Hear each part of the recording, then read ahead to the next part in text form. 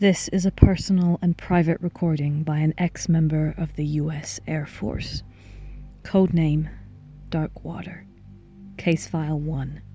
Designated Stonefall. Log 6. It was the same voice as before. A child, deep in the woods, calling out my name. I couldn't work out whether it was a boy or a girl, whether it might be Martha, calling for my help, or even Johnny.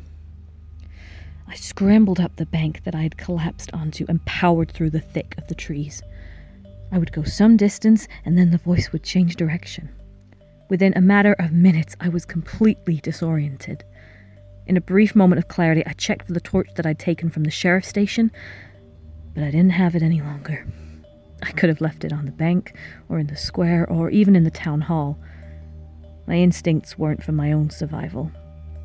I felt that I had been completely consumed by this town, and willing to go wherever it led me. The voice called my name again, and I followed it back out to the river. This time I was further along it than before, close to the crossing that led to the other side of the woods. I could see the outline of something thick and heavy, a great block of shadow in the center of the trees ahead. As I got closer, I realized what it must be. Elias Brazel's home. I hadn't seen it since the fire. It was a sunken figure. Its roof had fallen in, its walls collapsed in on themselves. I reached out and felt the scorched and rotted wood. Some of it was still a little damp from the rainfall that we'd had on the night Martha had returned. The voices calling me had fallen silent. Had I reached where I was meant to go? With only moonlight to guide me, I peered inside the ruins, wondering if I might find any information here. I wondered even if that was where Brazel had come, after being taken by the hands in the house on the hill. I couldn't comprehend how little there was left of this man's life. This is what the fear of the outsider had done. And Brazel may have been clever, he may have known the truth the town refused to know all along, but as I stood in the ruins of his home, I remembered the man I'd first met. The madman of Massachusetts. Sure, when I saw him again at the house on the hill, he may have put on a suit and slicked back his hair, but I'd seen his wound, still fresh. The damage inflicted on him was real. That was what the brainwashing was turning these kids into. People who would set a man and his home alight for fear of where he may have come from, of the truth he may hold. And it was a truth that maybe they had known deep down as well. I knew in that moment what I was going to do. I had delayed long enough in taking any action, and it was time to send this town a final message. I collected what I needed from the woods. I heard no more voices as I made my way back toward the town, walking along the river to guide my way. I wonder if that was because whoever I had heard knew what I was going to do. I took their silence as approval. The night was pitch black when I arrived back in the center of the town. Clouds had covered the moon. Streetlights led my way to my destination. As I went, I walked past the sheriff's station and looked back up the road that led to Martha's house. Was I doing this to spite the sheriff? Was I doing it as some kind of justice for Martha? How could I be so sure that my actions wouldn't have repercussions for her? I suppose I should have also considered some kind of escape plan for myself. I don't know why I didn't.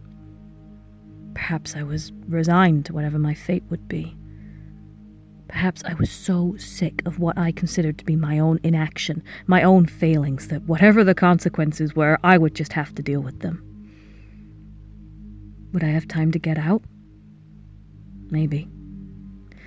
Would I have time to save Martha? I wasn't stupid enough to think that my actions were going to stop the town, but it wasn't about that. It felt about time that an outsider stood up to them, told them what they were doing was wrong.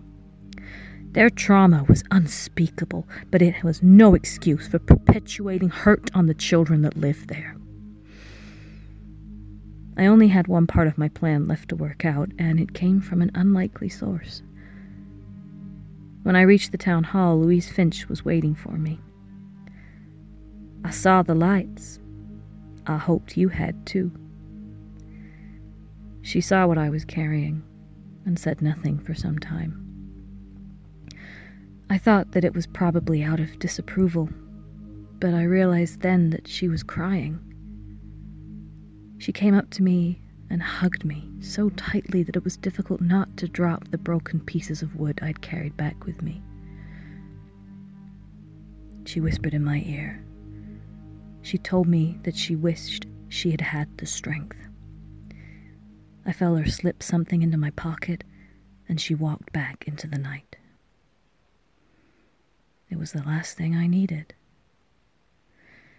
I went into the town hall and started by clearing a space in the center of the room. I shoved the chairs to the side of the room, pushing and kicking them, not caring what noise I was making. Maybe I hoped someone would stop me. I laid down the wood I had collected in the center of the hall. Then I went into the room at the back of the stage and brought out the boxes. It must have taken me 15-20 minutes to lug everything out that I needed. When they were piled up where I needed them to be, I ripped down the curtains from the stage and threw them on top of the pile. I pulled down the newspapers that covered the windows. I didn't know how well this was going to work, and I wanted people to see everything they could. I folded up some of the chairs and threw them on as well. Anything that could help, I guess. I'd laid aside the bottles of spirits that I found in the boxes and took a swig of one of them. 5 minutes later, I made my way outside, stopping in the doorway. It was a brisk night. There was a breeze, and I could hear the wind through the trees. I took a look out to the town, and then from the doorway, I looked back into the town hall at the pyre I'd created. I raised the last bottle of alcohol with copies of newspapers stuffed into its neck. Taking the lighter that Louise Finch had given me and flicking the flame onto the paper, I watched as it quickly engulfed. I could feel the heat. No going back now. I pulled my arm back and threw the flame onto the bonfire. And the fire caught quickly. The alcohol I'd splashed around did its job. I watched as more and more flames caught, building and building until the bonfire was engulfed. The heat was immense. I didn't move from the doorway at first, wanting to watch. This was all their records, all their history going up in smoke. Every Friday session they'd never mentioned in their diary, all the gaps they had never wanted to fill. The silence that had suffocated the kids in this town was burning. I knew that there would be a cover-up, that there would be lies, that I would be scapegoated. I didn't care. The people who needed to would know why I had started this fire. The boards on the ceiling began to catch. They peeled and cracked in the heat. The flames started to spread away from the bonfire across the floor. They caught on object after object, things I hadn't really thought they would ever reach. The fire was getting closer to the sealed cupboards at the back of the room. I could hear the windows begin to creak and buckle in the heat. It was time for me to go. Taking one last look at the ravaging flames, I turned around, feeling their heat on my neck. Then I saw someone running towards me out of the dark, shouting at me through the gloom. It was the deputy I'd seen earlier that day. He was swearing at me, asking me what I'd done. I said nothing, kept walking. He went past me to the town hall, and I could hear him saying something frantically, a word repeated over and over. I didn't register it at first. I saw people from the town coming from their houses starting to gather. I was quite far away from the town hall when I eventually looked back and saw just what I'd done. The smoke was billowing through the roof, the doorway. The orange blaze filled the windows and sent them shattering into pieces. It lit up the night. In some ways, I thought it was magnificent. I might have smiled. The deputy was backing away from the hall, but he was still shouting, repeating the same word. He started to run. He was waving at the gathering crowds to get back. And I realized the word he had been shouting. Gasoline. He started running at me. I could see the fear in his eyes even from my distance away. And then the town hall exploded. Wood and brick and stone and glass went everywhere, engulfed as it was torn apart by the flames. None of the building escaped the ferocity of the blast. It knocked me to the ground, sent the deputy flying forward. The people watching cautiously from a distance cowered, covered themselves.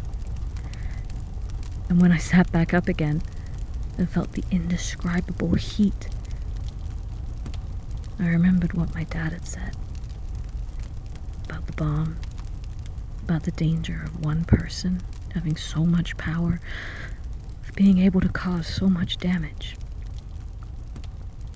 I wondered about the person that had knocked on the door of the house on the hill, that had left the film for me to watch. Thought of the voices calling out for me in the woods. Would they be proud of what I had done? I looked to see Louise Finch, standing very innocently, very calmly, beside the other residents. I desperately wanted her to meet my eye, but she didn't. And then I saw the sheriff. He walked past the crowd and glanced only briefly at the inferno. Then he came straight over to me. I got up, dusted myself down. He looked at me strangely, and I couldn't work out if it was sadness or anger, or simply that he wasn't surprised at all. He had said to me in his office that there was only so much he could do. Well, I'd done more. I'd done better. And I felt he should be grateful.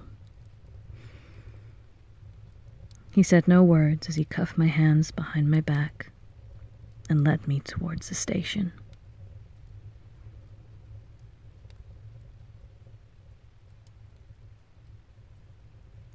Stonefall returns for 6 more episodes later this year.